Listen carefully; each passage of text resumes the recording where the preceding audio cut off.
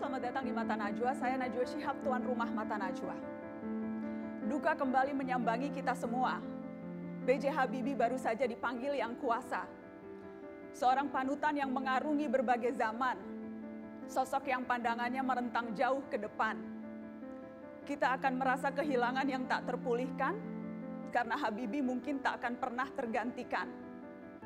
Tinggallah suri tauladan yang bisa dipelajari bersama. Visi besarnya tentang Indonesia seperti mutiara. Sembari bersedih dengan atau tanpa kata-kata, mari mengenang jejak yang ditapakkan si mata jenaka.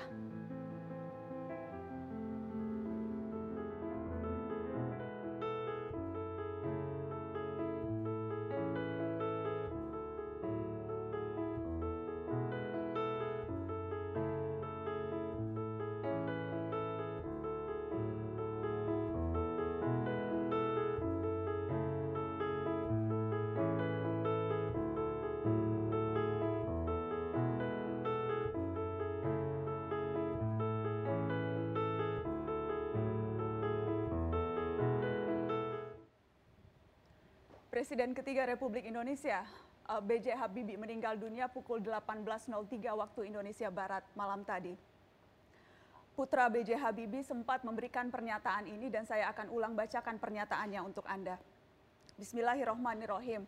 Saudara-saudara, atas nama Allah yang Maha Besar, kami harus dengan sangat berat mengucapkan bahwa ayah saya, Bacharuddin Jusuf Habibie, Presiden ketiga, telah meninggal dunia jam 18.03. Innalillahi wa inna ilaihi roji'un.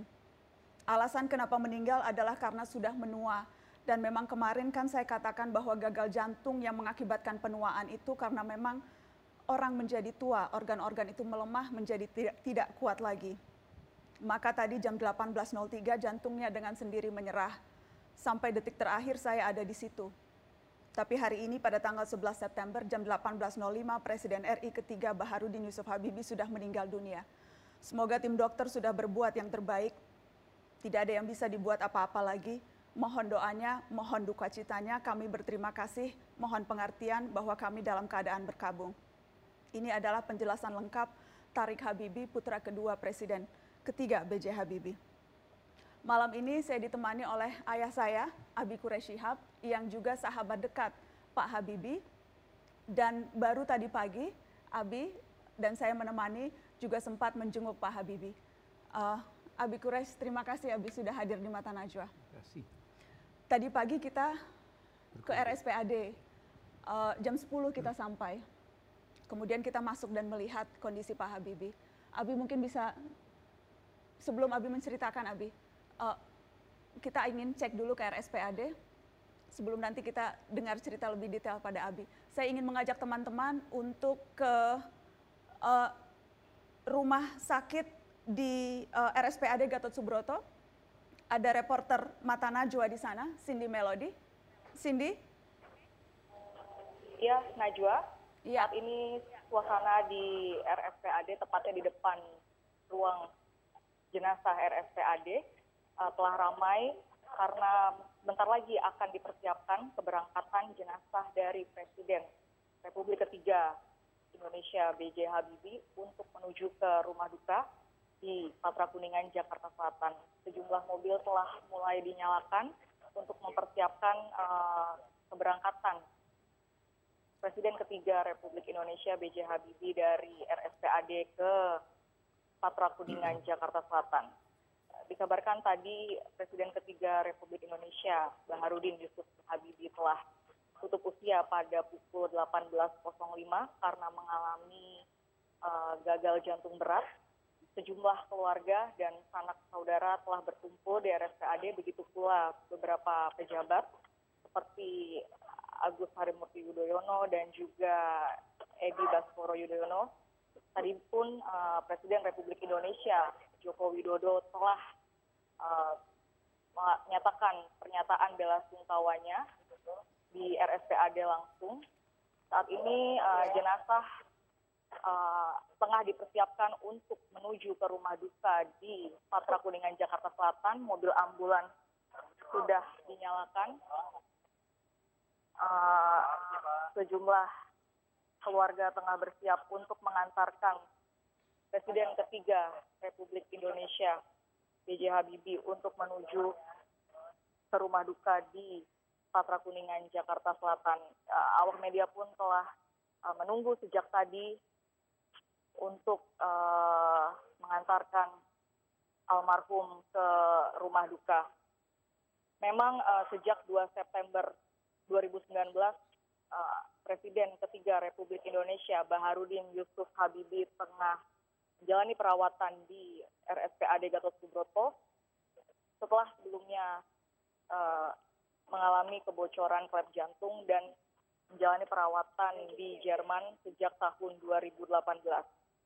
Selama masa hidupnya, Bacharuddin Jusuf Habibie telah mengabdi untuk Indonesia sebagai wakil Presiden Republik Indonesia pada tahun 1998, kemudian pada tahun 1998 hingga 1999, Bacharuddin Jusuf Habibie menjabat sebagai Presiden Republik Indonesia.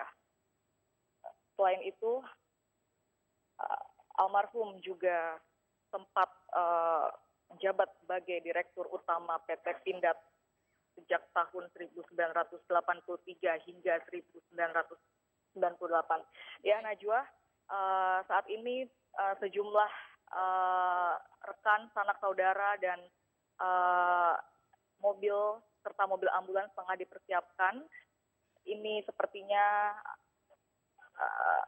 jenazah akan segera diantarkan untuk menuju ke Patra Kuningan, di mana Presiden Republik Indonesia menetap ke sana. Bisa dilihat, Najwa, saat ini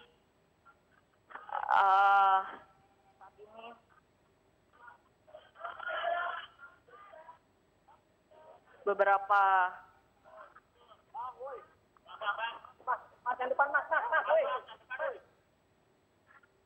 ambulans sekarang telah dipersiapkan untuk menuju ke Patra Kuningan, Jakarta Selatan.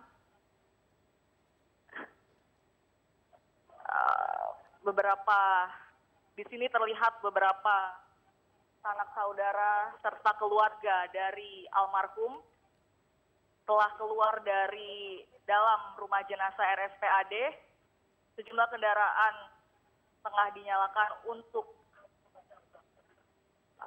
mengiring jenazah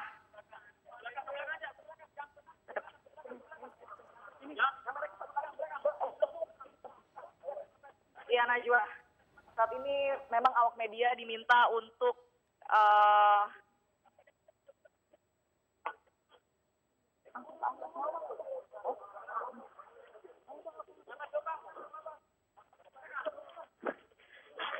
Najwa.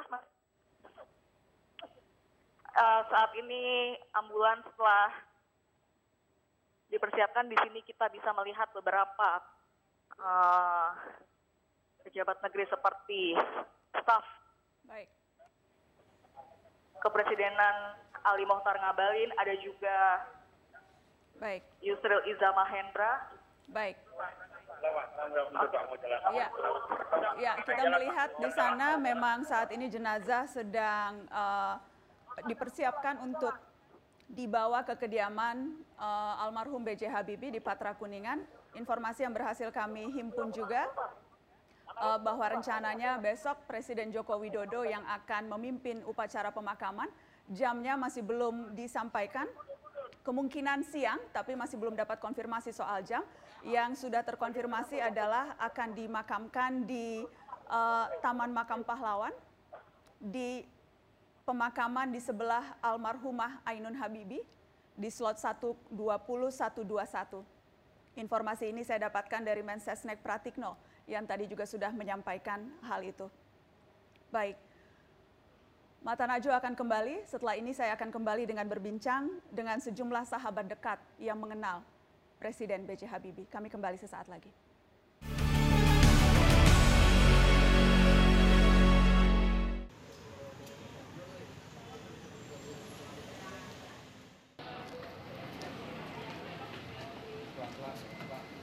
Awas kasih jalan dulu.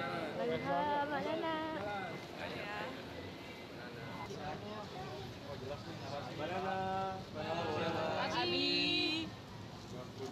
Assalamualaikum. Oke. Jangan lupa doa ya.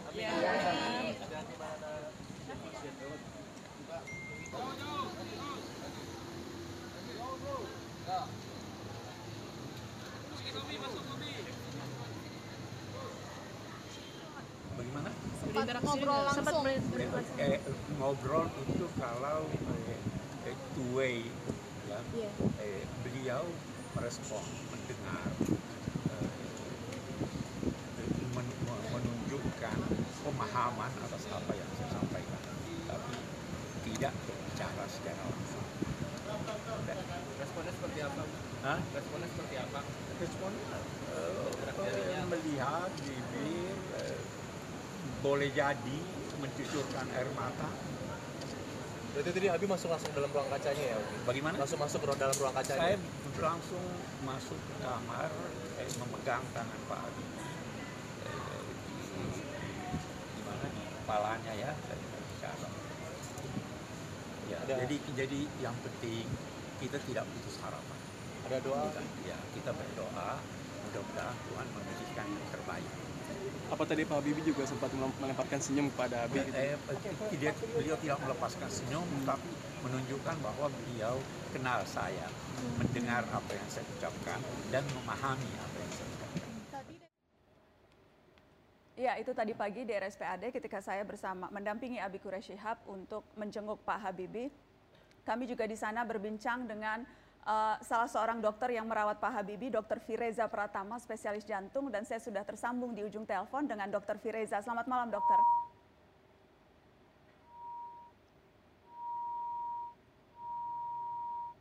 Dr. Fireza.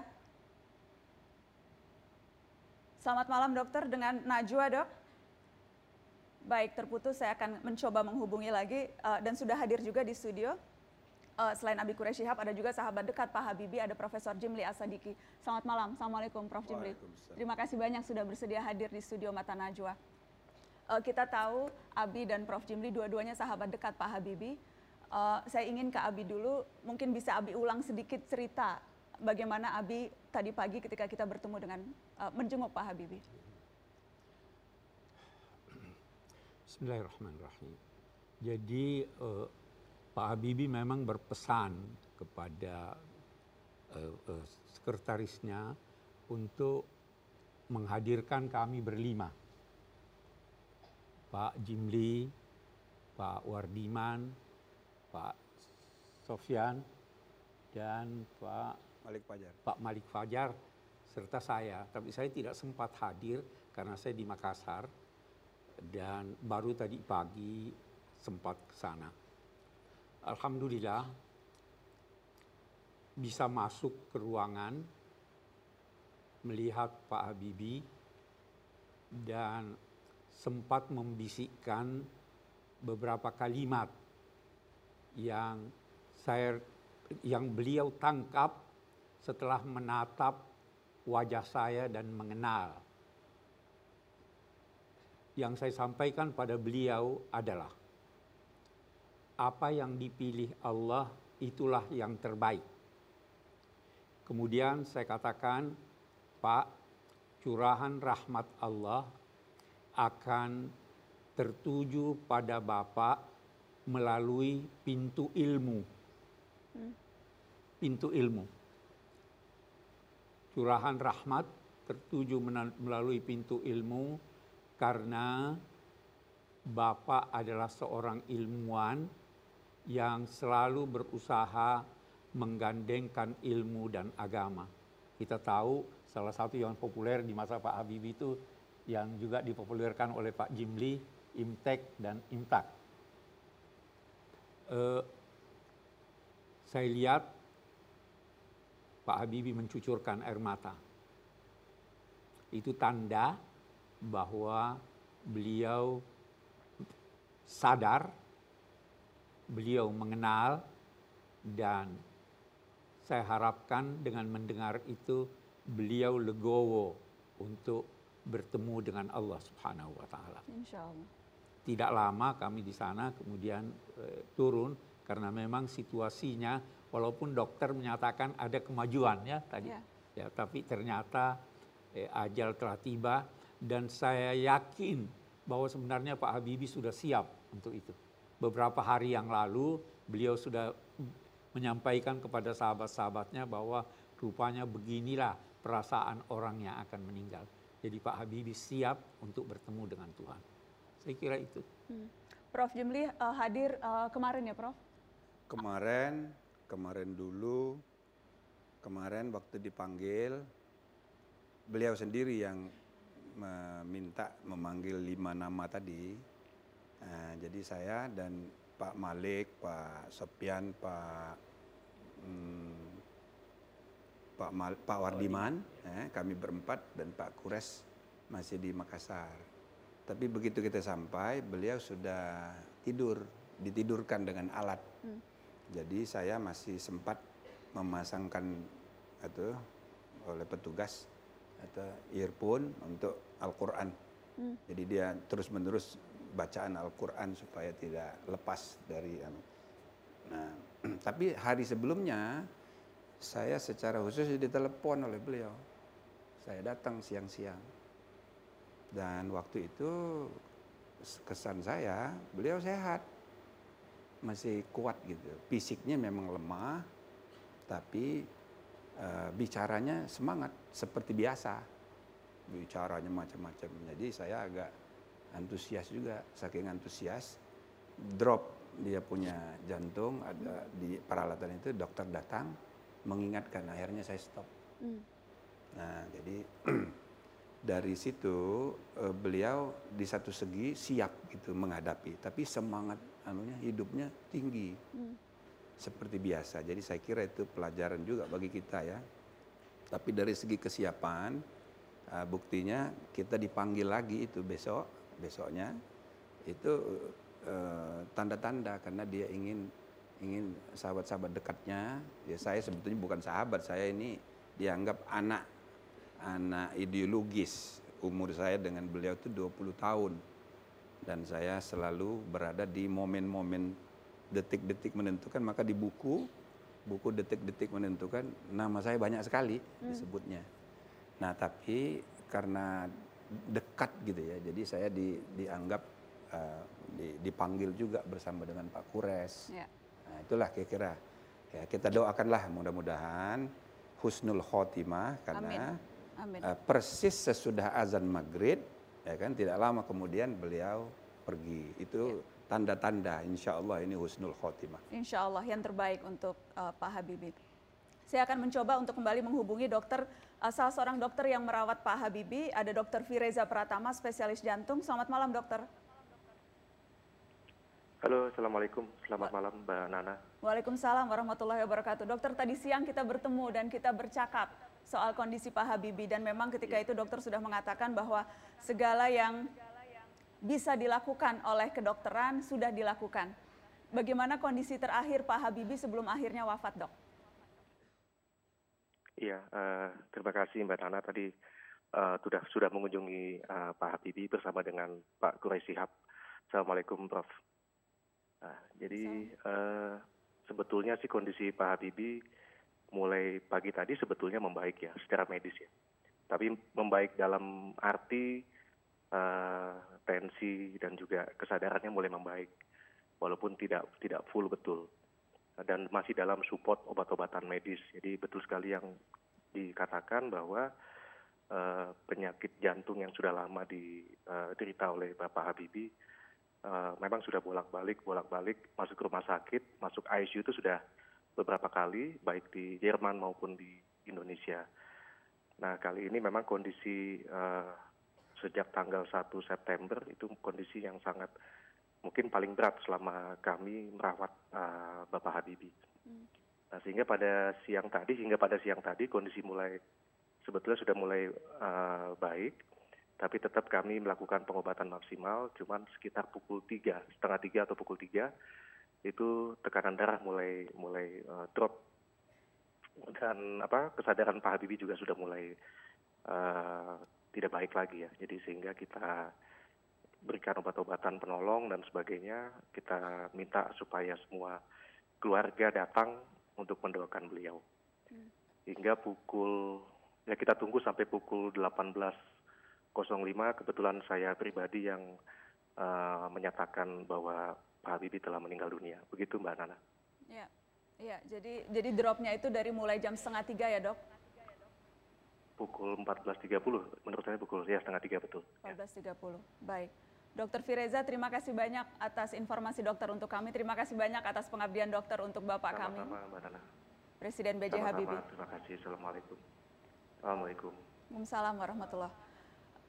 Kita akan kembali mencoba untuk bergabung ke RSPAD. Saat ini sedang ada konferensi pers oleh keluarga. Kita akan bergabung ke sana, kita akan lihat, kita akan dengarkan. Sudah membuat terbaiknya, tidak ada yang bisa dibuat apa-apa lagi. Mohon doanya, mohon duka citanya, kami berterima kasih. Mohon pengertian bahwa kami dalam keadaan berkabung. Baik, terima kasih. Pemirsa, Mata Najwa masih akan kembali dengan berbagai testimoni, cerita, dan apa pelajaran dan inspirasi yang bisa kita petik dari Presiden B.J. Habibie sesaat lagi.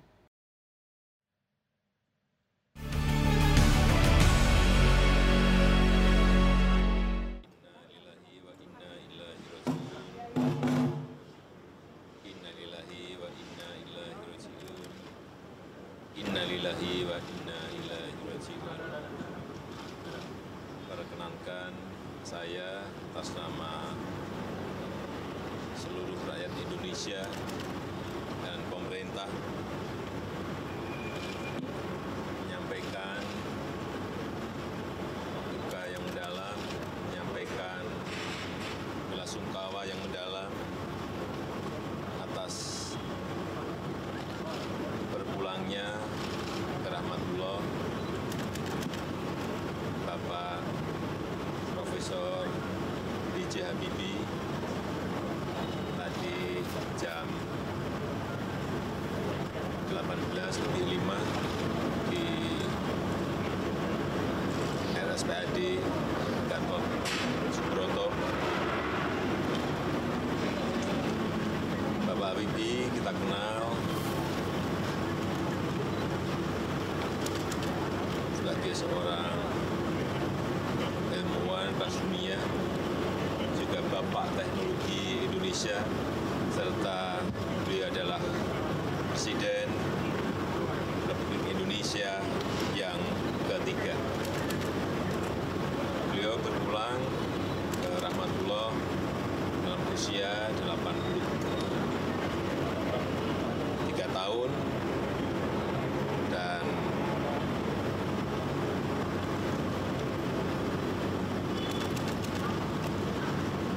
nantinya dari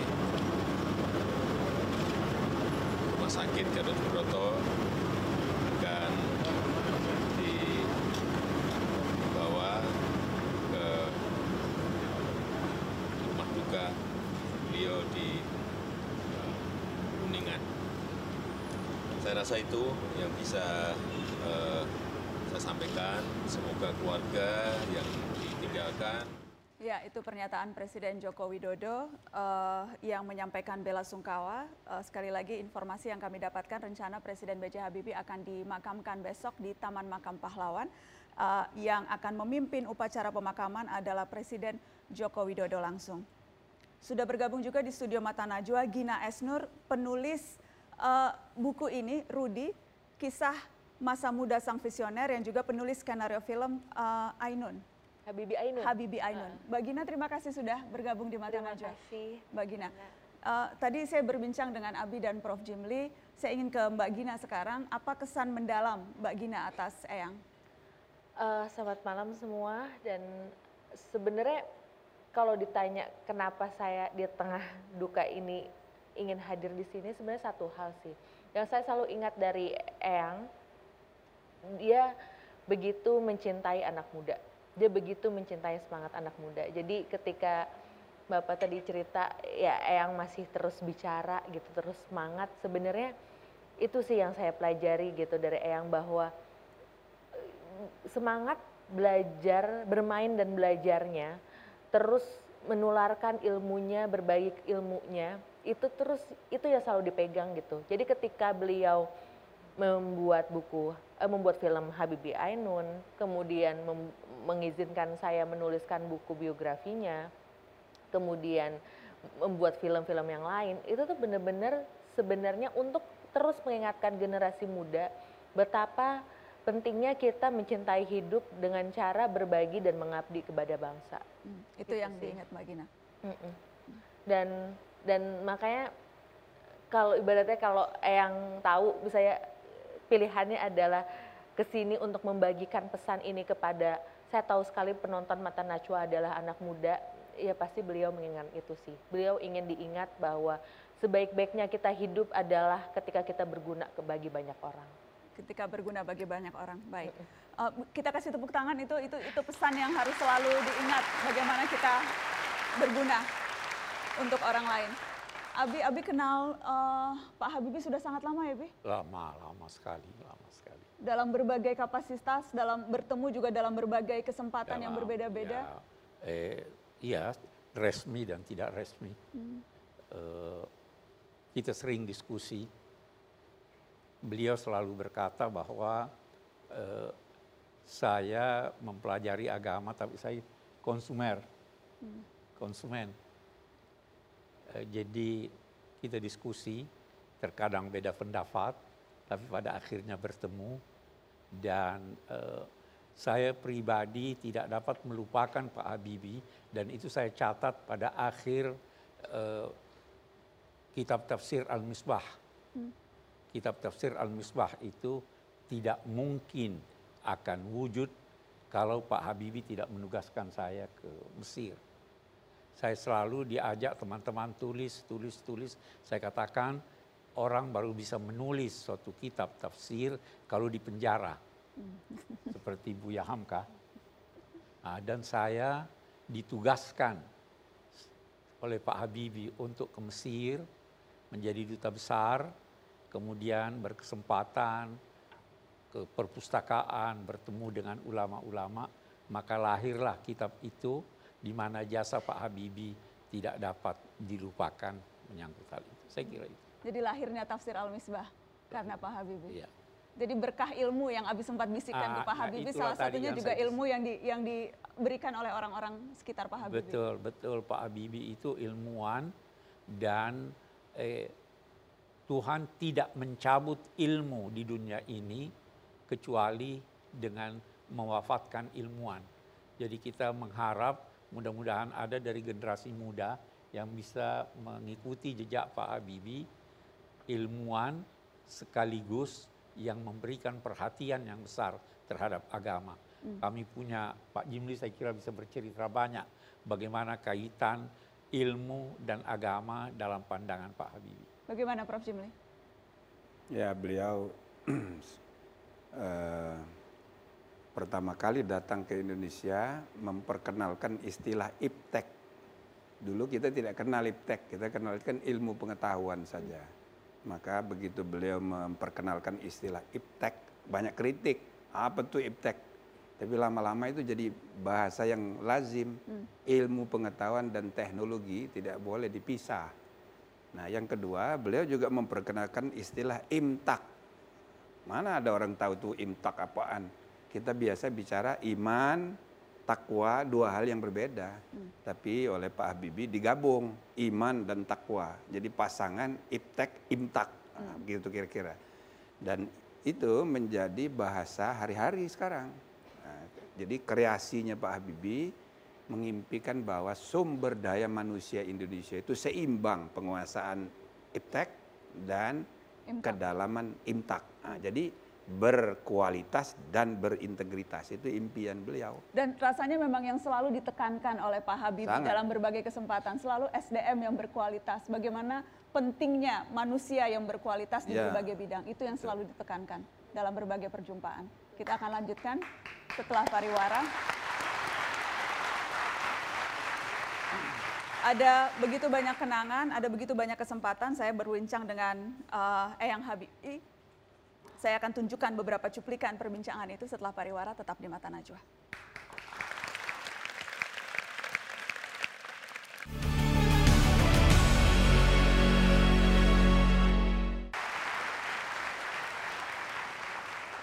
Presiden Habibie adalah sosok yang istimewa, terutama untuk Mata Najwa. Berulang kali Presiden Habibie hadir berbincang dengan saya di berbagai episode Mata Najwa, dan saya setiap kali ditanya siapa narasumber favorit yang pernah diajak berbincang, tanpa berpikir panjang saya selalu menjawab Pak Habibie. Karena berbincang dengan Eyang Habibie itu bisa tentang apa saja, tentang cinta, tentang demokrasi, tentang teknologi, tentang kids zaman now, apapun selalu relevan kalau dengan Eyang. Ada satu kutipan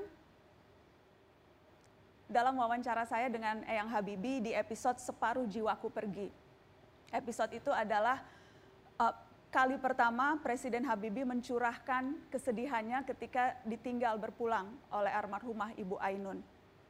Dan Eyang Habibie sempat bilang seperti ini, "Terima kasih Allah, Engkau titip bibit cinta yang murni, suci, sejati, sempurna, dan abadi. Titip berarti bukan milikmu dan milikku, tapi milik Allah. Kalau sudah waktunya, saya juga akan pulang karena tugas saya sudah selesai. Kemanunggalan saya dan Ainun akan kami pelihara sampai abadi." Itu salah satu cuplikan yang berkesan untuk saya ketika mewawancarai Presiden Habibie.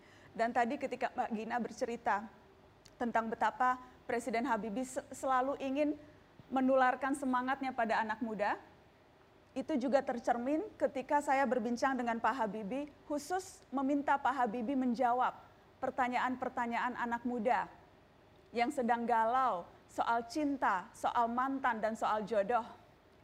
Dan ini cuplikan nasihat Eyang Habibie untuk kita semua. Halo, Assalamualaikum. Ini Najwa dan saya sudah bersama Eyang Habibie. Eyang Habibie. Eyang, ini juga pertanyaan yang masuk banyak sekali soal cinta. Yang ini pertanyaan dari pembaca IDN Times. Malam Mbak Nana dan malam Pak Habibie, saya mau tanya, lebih bagus nikah dulu atau mapan dulu sebelum nikah? Kalau nikah dulu nanti kan agak susah kalau belum cukup mapan. Nanti malah bisa-bisa sering cekcok gara-gara kebutuhan kurang tercukupi. Nah, kalau mapan dulu kan biar bisa mapan kita harus kerja keras dan itu bukan waktu yang sebentar. Malah bisa agak tua baru mapan. Tolong kasih saran saya ya Mbak Nana dan Pak Habibie. Eyang, mapan dulu atau nikah dulu? Pokoknya kalau nikah ketemu jodohnya, nggak punya apa-apa pun nggak menjadi soal. Kita menjadi mapan, bekerja sama, transparansi antara suami dan istri. Dan kita merencanakan bersama. Saya alami sendiri. Waktu saya ketemu Ainun, hanya berapa saat aja terus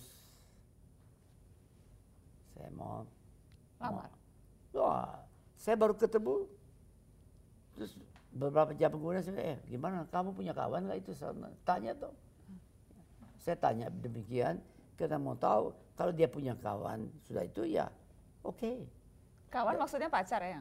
Ya jelas dong. Oh, iya. Dari begitu, kita banyak pria-pria yang naksir. Yang naksir. Saya termasuk dengan pria-pria lain nggak ada artinya. Ya mereka orang lebih ganteng, lebih gede, lebih kaya. It's okay. Sampai kawan-kawan saya dia mengatakan, kamu sok banget sih. Kamu tahu itu si Ainun siapa? Ainun top loh. Kamu siapa? Kamu anaknya seorang janda. Bapakmu udah meninggal. Kamu aja ke situ naik beca. Kenapa kok kamu gitu? Saya bilang, kenapa? Kalau memang dia dilahirkan untuk saya, kamu jungkir balik, saya yang dapat. Ya kenapa sekarang susah? Eyang, berarti ini nyambung Eyang dengan pertanyaan Febrian. Gimana caranya meluluhkan hati wanita yang kita suka? Apalagi kalau dia sudah punya pacar. Bukan mau nikung. Itu sih namanya nikung. Ya itu nyambung ke yang tadi Eyang.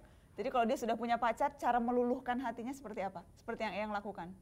Ya, saya waktu dengan dia, saya ajukan, diketahui dalam buku saya juga saya tulis. Waktu saya jalan bersama dengan Ainun, saya baru 24 jam datang dari Eropa. Terus kan lebaran tuh banyak orang. Yang orang-orang saya bilang, siapa di antara mereka yang dekat dengan kamu? Kita mau tahu, dia bilang. Saya mau tahu tuh. Soalnya kalau di antara mereka ada yang itu, it's alright. Terus dia bilang sama saya, dia bilang, nggak ada. Oh, nggak ada. Reaksi saya pegang tangannya. Jadi Eyang menyarankan untuk langsung bergerak bertindak. Bahaya ya ini. jelas dong, dia bilang, so, it's green light. Saya pegang. Terus? Mau? Bu Ainun mau? Dia senyum aja. Artinya mau? Ya saya tidak tahu apa mau itu dia. Saya kembali dari situ, ya saya tidak tahu apakah kalau saya pegang. Karena kalau kita di Eropa, saya besarnya jadi akhir balik di Eropa. Kalau ada yang saya pegang tangan itu, it's okay kan, it's alright, how are you? Yeah. Tidak ada apa-apa kan? Tidak ada apa-apa. Tapi saya waktu itu, saya lihat, saya pegang, it's okay. Tapi rupanya dia sama reaksi seperti saya. Tapi saya waktu itu kembali di rumah ibu saya banyak orang-orang yang tinggal in the cost gitu ya, karena mahasiswa. Itu ada satu kawan saya lebih senior, dia bilang, Rudy, ngapain kamu lama-lama, kamu tahu diri ya, tadi saya bilang sama itu. Terus saya jawab, kenapa kamu ribut-ribut sih? Kalau memang dia untuk saya dapat. Kamu juga baru masa bodoh. Oke. Kayak gitu. Terus apa terjadi? Terjadi benar-benar. Saya lamar, diterima. Saya dikasih hadiah dapat cuti 3 bulan. Dalam 3 bulan cuti itu, saya ketemu, jatuh cinta, lamar, bertunangan. Nih lamar dulu, baru bertunangan, baru nikah. Baru nikah saya berangkat ke Eropa. Saya nggak punya apa-apa. Coba.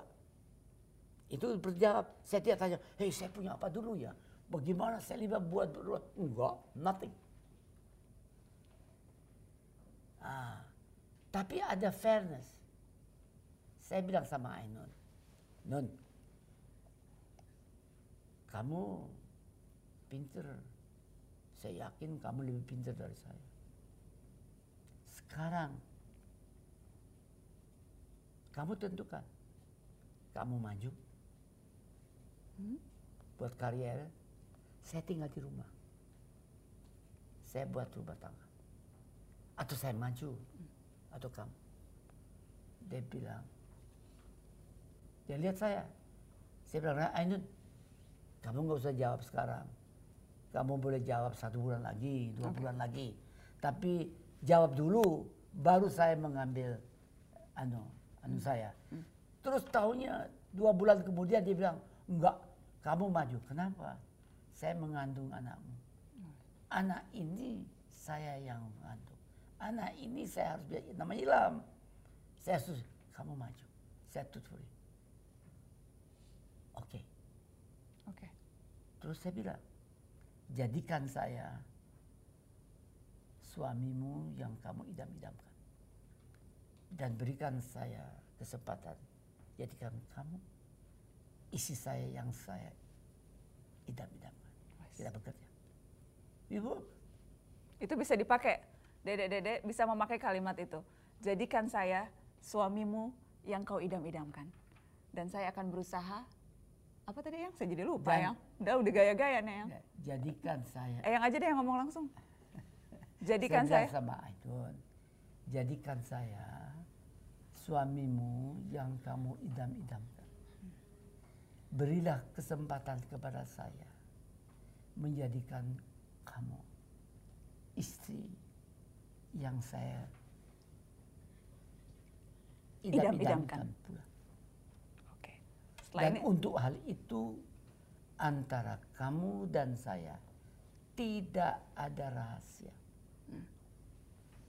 Masa lampau ada milikmu dan milik saya. Masa depan milik kita bersama. That's it. That's it. Masa lampau milik yang lama, masa depan milik kita bersama. Ardi kameramen langsung mencatat yang. Ini dari Linda Setio yang. Actually, I have posted the question through Facebook. I still have some curiosity. Oke. How can I manage my feeling to my ex? Kata kids zaman now nih, terjebak nostalgia dan susah move on alias pengabdi mantan. Mohon dicerahkan, matur suwun. Ada yang pengabdi mantan, Eyang? Saya nggak tahu gimana. Jadi nggak bisa move on, sudah putus cinta tapi tidak bisa melupakan mantan kekasih. Apa yang harus dilakukan supaya bisa move on mencari yang lain? You work. Saya rasa kalau keadaan demikian harus kompensasi dengan pekerjaan kreatif, banyak jadi kreatif dalam bidangnya sampai ketemu judulnya. Mantan, kalau memang mantan, tiap mantan bukan jodoh. Yang ditentukan oleh Tuhan Yang Maha Esa adalah jodohnya. Oke, jadi mantan itu bukan jodoh. Kalau memang jodoh, namanya bukan mantan. Jadi kalau belum ketemu jodoh, lupakanlah mantan. Begitu ya, Mbak? Siap. Cuplikan perbincangan soal cinta, soal kids zaman now, soal jodoh. Mbak Gina, itu juga ke spontanitas Eyang Habibie, bagaimana ia menjawab, bagaimana ia merefleksikan dalam pengalaman hidupnya, itu semua yang menjadi ciri khas seorang Habibie ya? Iya, dan saya nonton ini tuh aduh kangen banget sama Eyang, kayak kita kehilangan rasanya kita kehilangan besar sekali gitu. Tapi yang saya selalu ingat dari Eyang itu kan kayak tadi beliau bilang, masa lalumu milikmu, masa lalu saya milik saya, milik kita adalah masa depan. Eyang itu adalah orang yang visinya itu selalu untuk masa depan gitu. Dan kadang-kadang tuh yang saya kagum gitu dengan luapan energi yang spontan itu adalah dia begitu juga keras kepala untuk mencintai dan mengabdi. Maksudnya dan sangat beruntung. Maksudnya kalau kita bilang kayak Eyang ya nekat aja nih sama Bu Ainun gitu, almarhumah gitu. Tapi yang kadang-kadang suka kita lupa, ini adalah dua orang yang cerdas dan sepakat untuk mengabdi ke sesuatu yang lebih besar. Bahwa cinta mereka itu tuh bukan cuma cinta milik mereka berdua aja, bukan cuma cinta untuk keluarga aja, tapi cinta untuk sebuah ide, bangsa, keluarga, masyarakat akan dibawa maju dengan visi yang mungkin puluhan tahun ke depan gitu. Saya selalu berpikir Eyang tuh kayak begini ya rasanya orang yang jatuh keras kepala untuk terus jatuh cinta sama bangsanya gitu. Keras kepala untuk terus jatuh cinta pada bangsa. Dan berapa kali dan ya pasti sahabat-sahabatnya Eyang, bapak-bapak udah lebih tahu lah berapa kali mungkin Eyang kecewa atau apa, tapi selalu nomor satu adalah Indonesia. Dan di tengah komplikasi bangsa terus keadaan kita saat ini, bahwa ya ketika saya ingat, saya selalu merasa tenang gitu ketika ada masalah apa, ya paling nggak ada Eyang gitu, bahwa selalu ada orang yang selalu mengingatkan saya bahwa apapun yang terjadi bangsa ini harus terus dibela, bahwa ya itu sih yang harus terus kita jaga sih, bahwa spontanitas untuk terus mencintai sebuah Indonesia. Cinta pada bangsa. Nanti kita bahas itu juga setelah pariwara. Tetap di Mata Najwa, kami kembali sesaat lagi.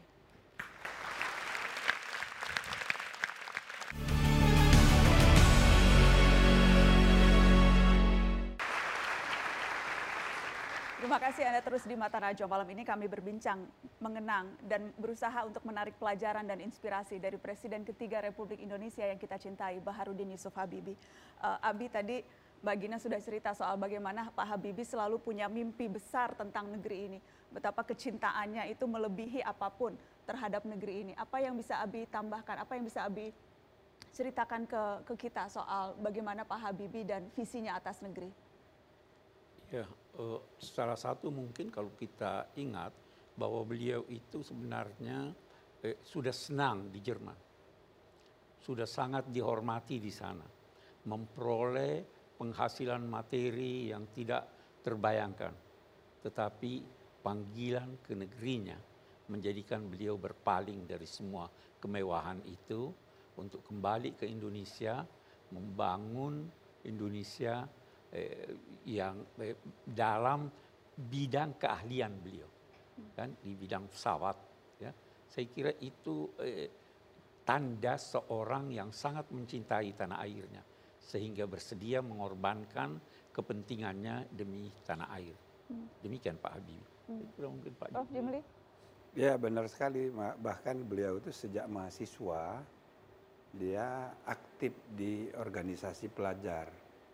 Jadi mengadakan seminar tentang pembangunan Indonesia. Jadi sambil kuliah gitu ya. Dan beliau adalah generasi pertama kuliah ke luar negeri. Jadi belum banyak. Jadi sejak zaman mahasiswa pun sudah memikirkan bagaimana pembangunan Indonesia ke depan. Jadi mereka mempersiapkan diri. Nah, sesudah dia berhasil menjadi eksekutif di perusahaan besar karena karya-karya ilmiahnya dihargai, dia dapat tawaran dari Pak Harto untuk pulang, dia terima itu dan kembali ke Indonesia. Jadi saya rasa apa yang disampaikan Pak Kures itu menggambarkan idealisme kebangsaannya. Mudah-mudahan itu bisa ditularkan ya ke generasi sekarang. Idealisme kebangsaan. Idealisme kebangsaan. Visi besarnya menyiapkan Indonesia berdikari terutama dalam bidang teknologi. Itu selalu menjadi cita-cita besar Eyang Habibie. Bagaimana kita bisa berdikari, bagaimana kita bisa mandiri, dan bagaimana teknologi menjadi salah satu pilar negeri ini. Itu yang selalu ditekankan.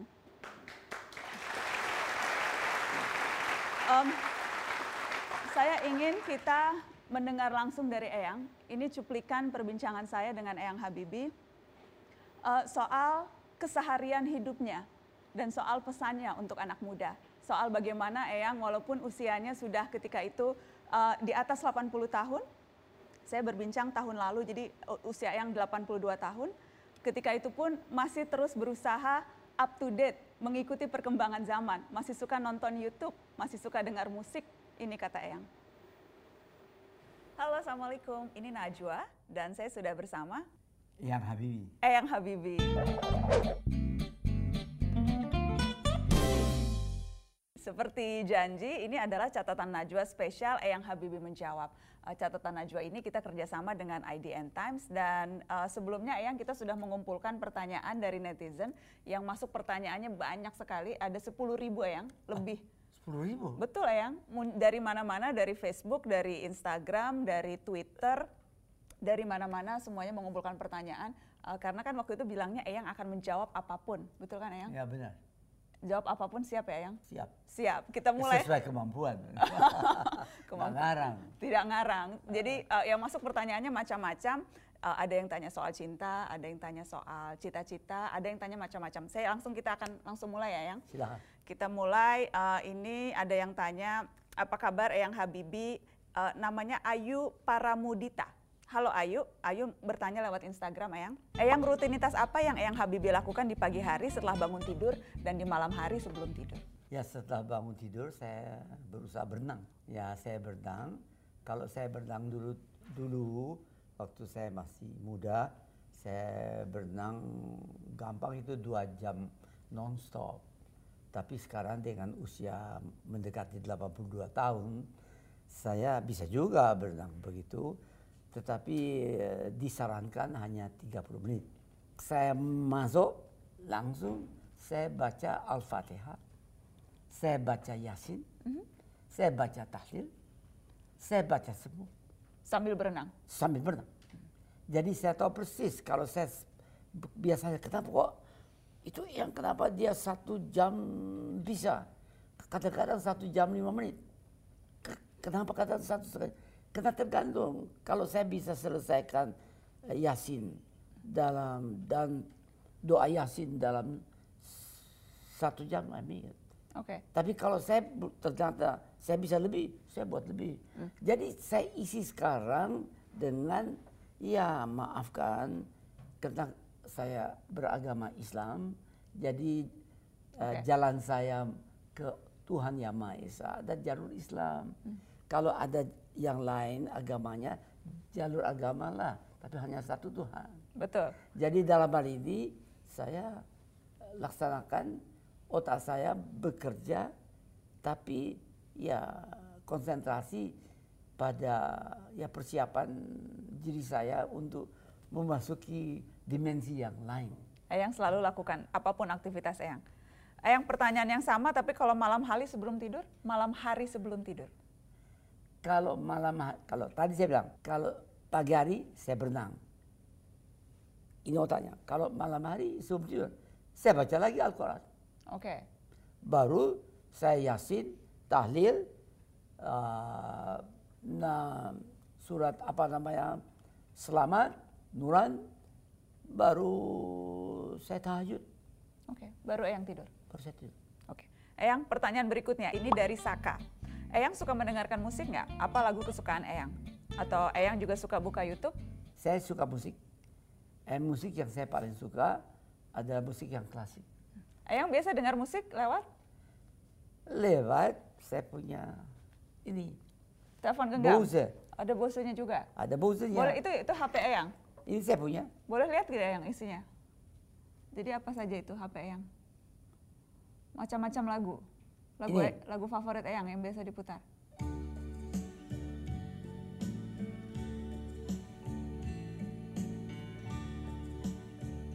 Siapa ini yang nyanyi Eyang? Hah? Indah kan?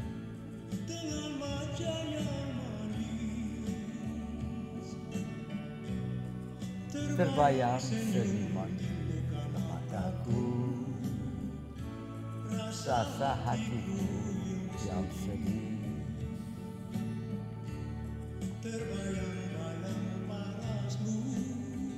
Bagus kan? Bagus. Okay. Yang nyanyi siapa ya? Yang nyanyi itu orang Belanda keturunan Ambon. Namanya yang itu? Andi Tilman. Andi Tilman. Boleh yang Mas. Ini yang di bawah sini. Ini Andi.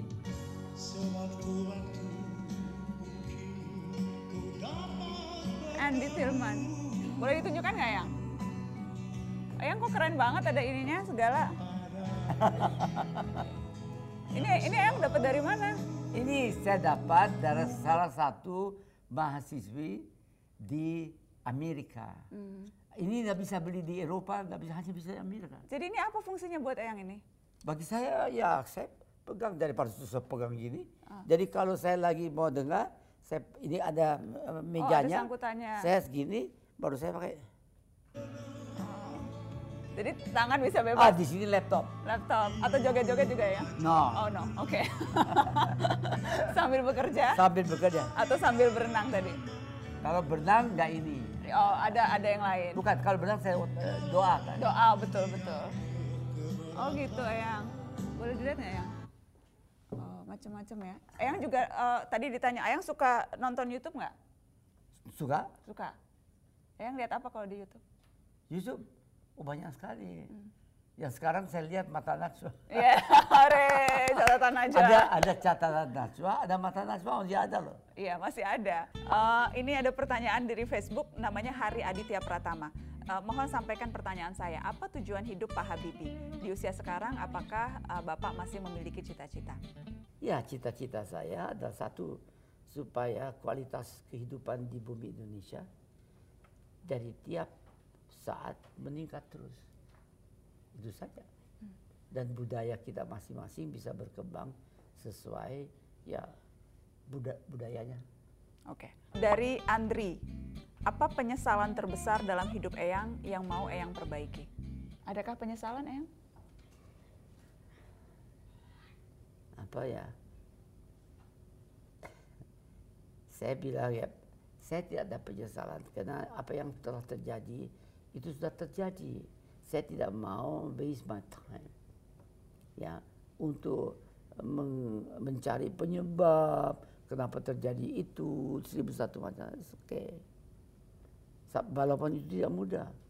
Sampai sekarang itu saya masih merindukan ya Ainun. Tapi saya kadang-kadang merasa bersalah karena kok saya tidak bisa jaga dia. Padahal saya sebenarnya sesuai dengan budaya dan ajaran agama, saya harus jaga. Jadi saya anggap diri saya gagal. Nah itu yang masalah yang saya hadapi hampir tiap saat. Itu yang sebabnya saya di mana-mana larinya ke Al-Quran, agama saya.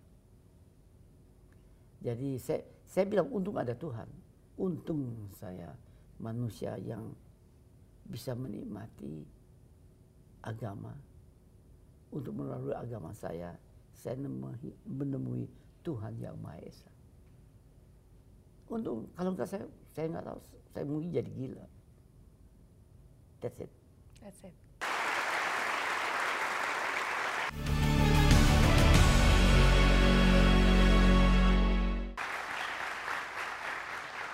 Terima kasih Anda terus di Mata Najwa. Selamat Jalan Presiden Habibie. Dan sudah bergabung di studio Mata Najwa Hanung Bramantyo, sutradara film Rudy Habibie dan juga ketika itu menjadi salah seorang produser film Ainun, Habibie Ainun. Terima kasih Mas Hanung sudah hadir di Mata Najwa, Mas Hanung. Tentunya banyak kenangan Mas Hanung atas Pak Habibie, tapi yang kita ingat Pak Habibie selalu bersemangat setiap kali kisah hidupnya difilmkan. Selalu berbunga-bunga, selalu hadir, selalu mengawal berbagai proses produksi film itu. Apa yang bisa Mas Hanung ceritakan ke kami? Sebetulnya Eyang itu tidak hanya berbunga-bunga ketika kisah hidupnya difilmkan. Jauh sebelum itu, beliau itu memang selalu bercerita tentang Indonesia, tentang bagaimana dia punya keinginan, bagaimana beliau punya cita-cita, gitu kan. Sebetulnya apa yang muncul di film Rudy Habibie pada saat dialog antara bapaknya yang Rudy sama waktu Rudy kecil tentang pesawat, ya kan, kenapa dia pengen bikin pesawat, karena dia pengen menyatukan orang-orang yang ada di dalam Indonesia yang pulaunya terpisah-pisah, karena pada saat itu ibunya beliau kan dari Solo, ya kan, dan tinggal di Gorontalo, jadi tidak bisa pulang karena tidak ada pesawat atau sesuatu yang bisa membawa ke Solo dan Gorontalo secara cepat, jadi harus butuh waktu berbulan-bulan. Di situ kemudian beliau punya keinginan untuk menyatukan itu dengan sebuah pesawat medium apapun itu, yang penting bisa menyatukan itu. Udah, sebenarnya cerita itu sudah ada jauh sebelum film Habibie Ainun. Pada saat saya di Kakerbek itu berdua dengan beliau, saya bertanya sebetulnya tentang cita-cita beliau. Kenapa? Saya selalu berangkat dari pertanyaan kenapa, mengapa harus pesawat, gitu. Jawabannya adalah itu. Indonesia itu negara kepulauan, gitu. Jadi bagaimana kita bisa menghubungkan satu orang dengan pulau yang lainnya dengan cepat, dengan efisien, ya salah satunya adalah dengan pesawat. Itu sebetulnya. Makanya beliau sangat fokus. Jadi setelah beliau lulus sekolah SMA di ITB, beliau langsung loncat ke Aachen, gitu kan. Dan kenapa di Aachen? Ya karena di Aachen salah satu sekolah terbaik bagaimana membuat pesawat dan bagaimana mewujudkan industri dirgantara itu, gitu. Sebetulnya itu. Jadi bagaimana beliau itu bukan persoalan beliau sangat excited ketika dirinya difilmkan, tapi beliau selalu excited ketika bicara tentang Indonesia sebetulnya.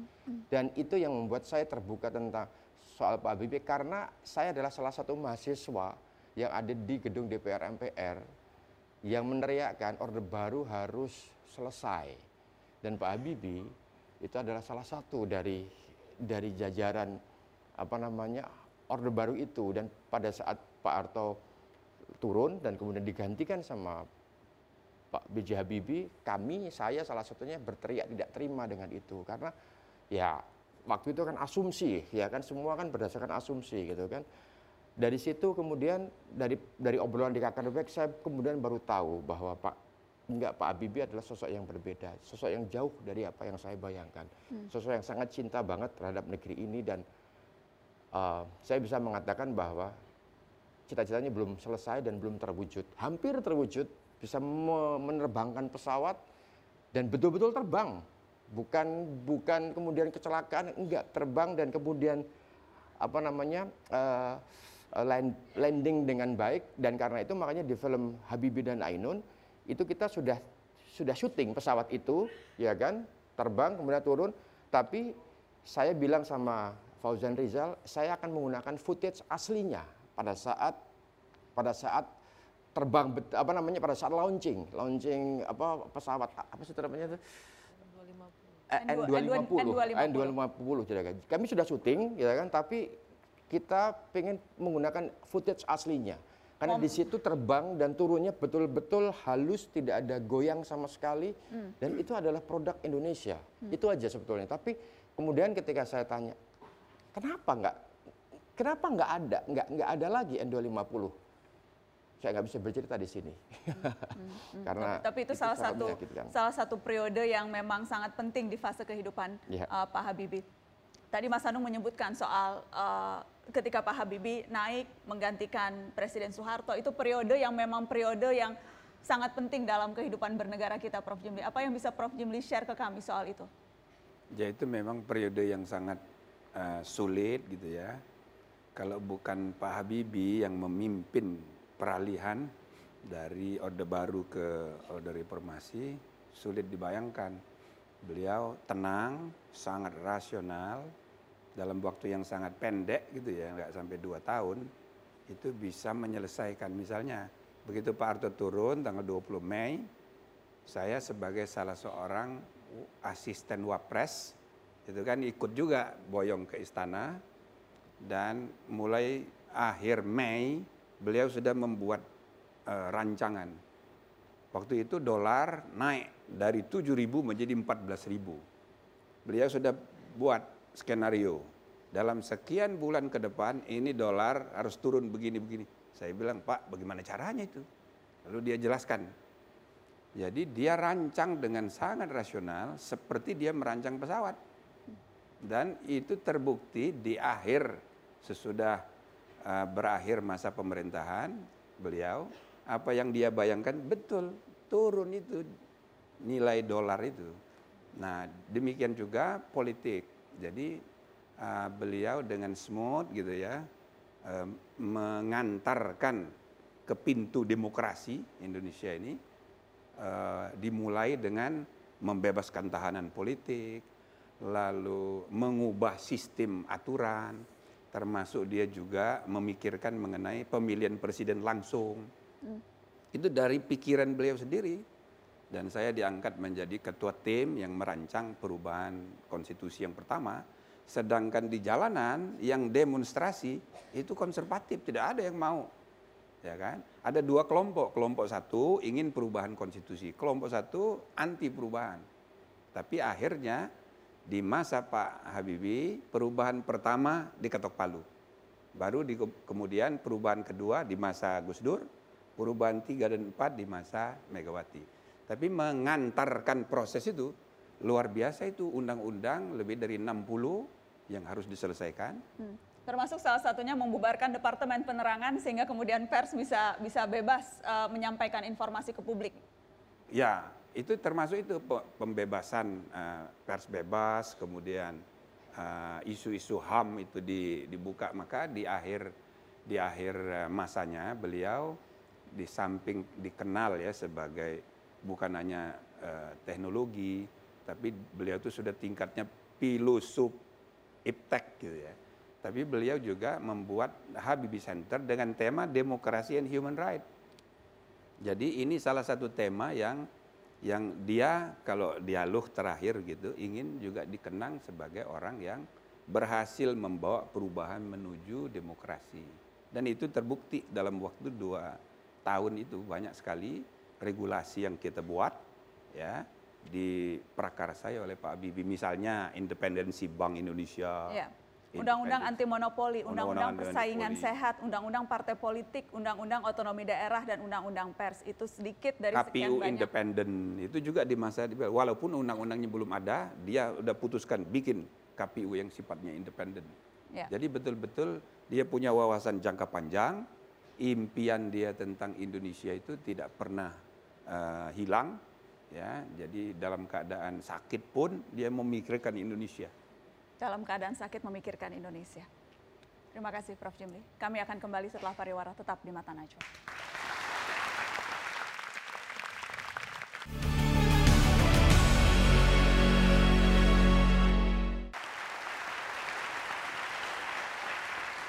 Terima kasih Anda terus di Mata Najwa. Malam ini Mata Najwa mengenang Presiden ketiga Republik Indonesia yang tercinta Bacharuddin Jusuf Habibie. Yang jelas setiap generasi pasti memiliki makna bagaimana memaknai keteladanan Presiden B.J. Habibie. Mbak Gina, Anda menulis buku yang luar biasa bagus, kisah masa muda sang visioner, Rudi, ini dikisahkan langsung oleh B.J. Habibie yang kemudian difilmkan oleh Mas Hanung Bramantyo.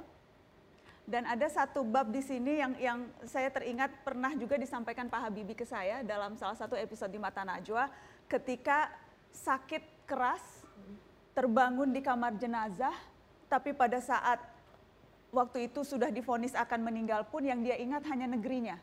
Bisa diceritakan ke kami? Jadi di masa kuliahnya, beliau tuh pernah punya titik terendah gitu. Udahlah, ya semua kisah klasik mahasiswa lah, skripsi itu susah. Habibie juga mengalaminya kok, jadi tenang aja semua yang ada di sini gitu.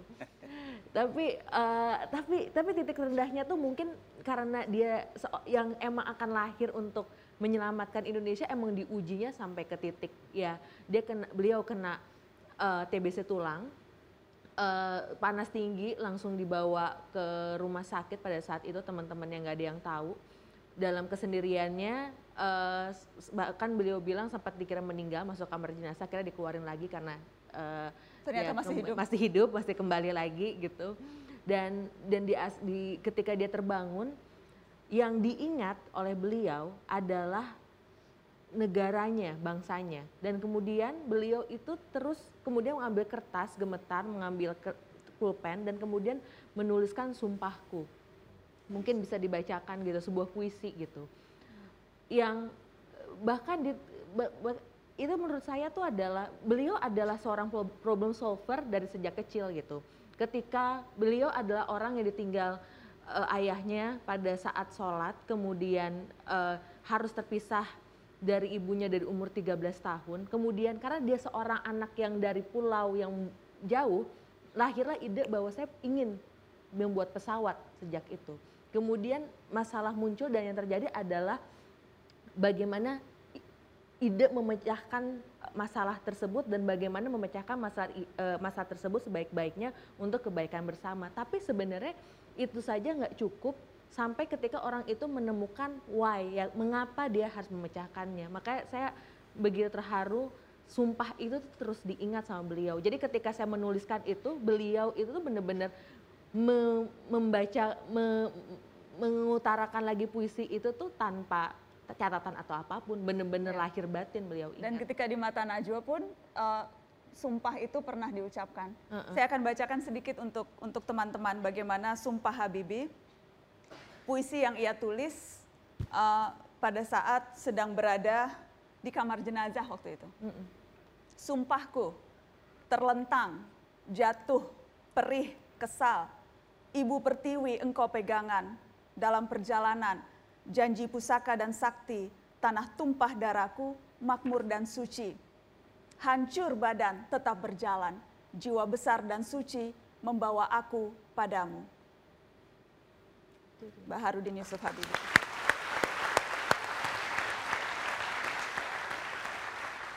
Dan memang rasanya kalau melihat bagaimana Pak Habibie bereaksi, bagaimana ia mengungkapkan perasaan dan emosinya, rasanya Pak Habibie itu orang yang romantis ya, Abi?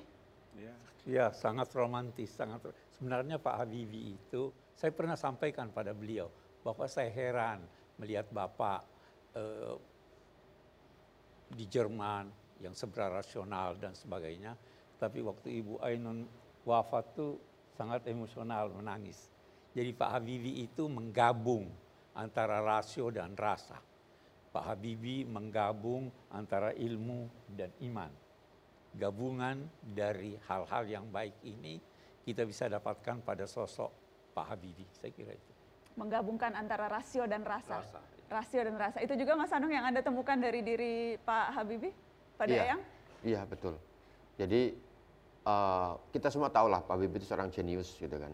Tetapi ketika berhubungan dengan anak muda, dia menggunakan rasa. Dia tidak hanya sekedar menggunakan kejenius. Jadi jenius itu bukan berarti kemudian beliau membuat pesawat, membuat teknologi, penemuan inovasi seperti itu. Tapi hal yang paling berasa sekali dia jenius adalah pada saat kami membuat film tentang beliau, skenario dibaca dan kita udah takut kalau tentunya kan film itu tidak harus menampilkan sisi manusiawi, tidak hanya mengglorify sosok itu gitu kan, harus menampilkan sisi manusiawi. Kita takut, khawatir pada saat itu kemudian beliau akan interfere, terus coretin, nggak begini, saya begini, nggak apa segala macam. Pak Habibie nggak seperti itu. Sama sekali tidak? Tidak seperti itu. Jadi dia bilang, kalau kamu bikin pesawat, saya jagonya. Tapi ketika film, you jagonya. Itu nggak pernah saya temuin orang yang, saya membuat film biografi lah itu kan. Itu hanya Pak Habibie yang kemudian akhirnya menyerahkan sepenuhnya. Itu buat saya jenius di sana.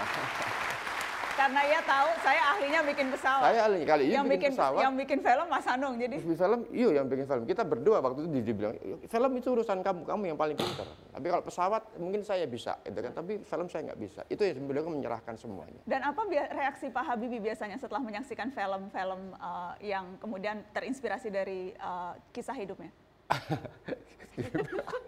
Beliau udah menangis itu pasti dan tidak. Sesi menangisnya tuh dimulai dari ketika cerita gitu. Dan beliau adalah seorang pencerita yang baik gitu, kayak bener-bener bahkan momen ceritanya ya udah kayak di film ya Mas ya. Kurang sih film, harusnya serial panjang.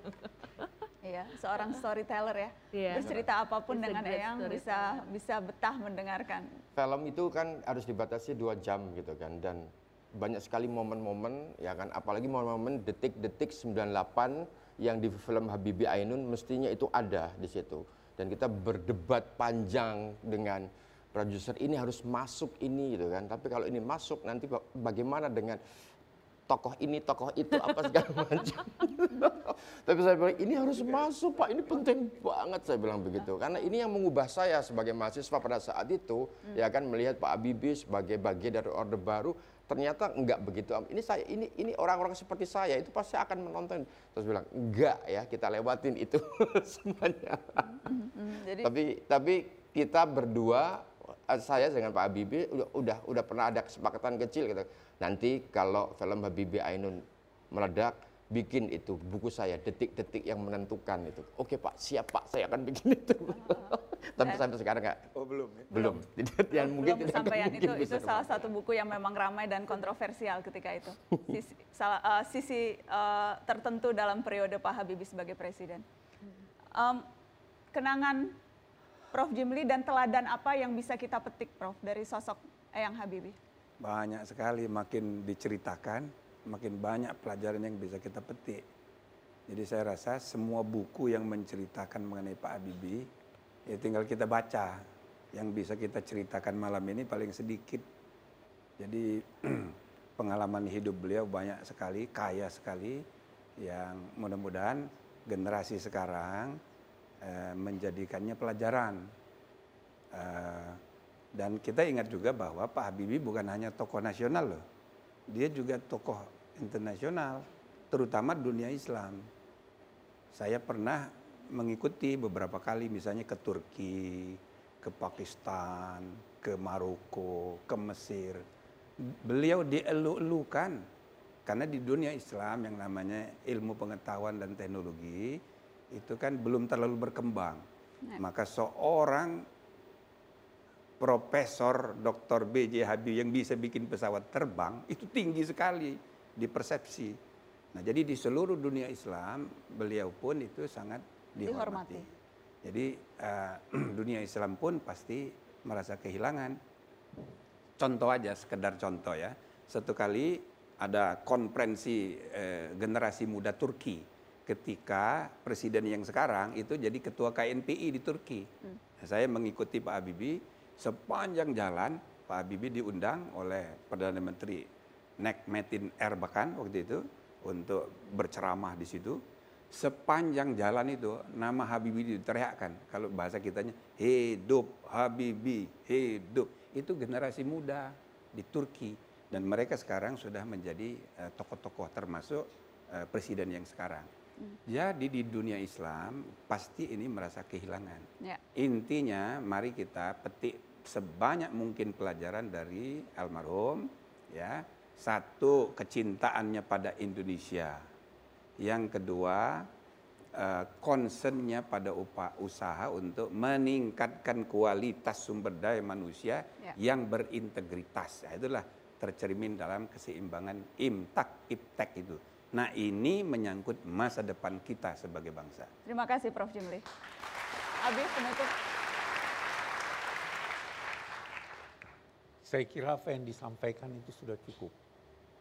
Ya, yang jelas sosok kita kehilangan sosok ini, kita mendoakan dan kita berusaha sedapat mungkin untuk meneladani beliau.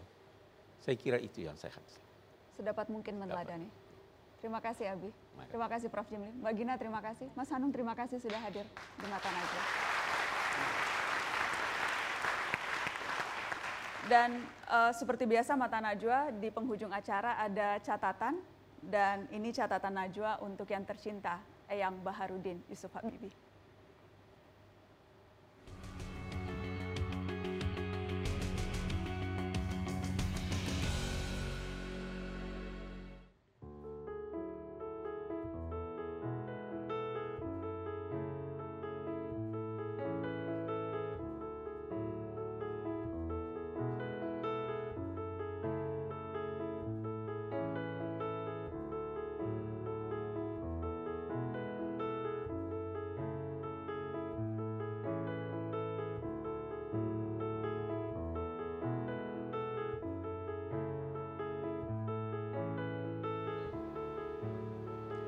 Maut memang bisa mengambil mereka yang gemilang, yang akan abadi tinggallah pikiran yang cemerlang. Karena visi memang melampaui panjangnya usia, pemikir tak pernah benar-benar meninggalkan dunia. Maka Habibie sejatinya tidak pernah pergi, ide-idenya akan abadi hingga kapan nanti.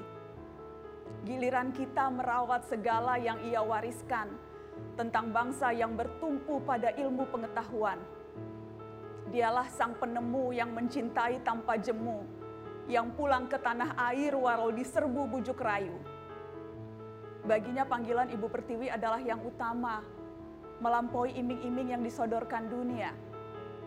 Habibie kini sudah terbang menuju keabadian. Kita bersaksi, ia telah menunaikan kebaikan. Selamat jalan Eyang Habibie.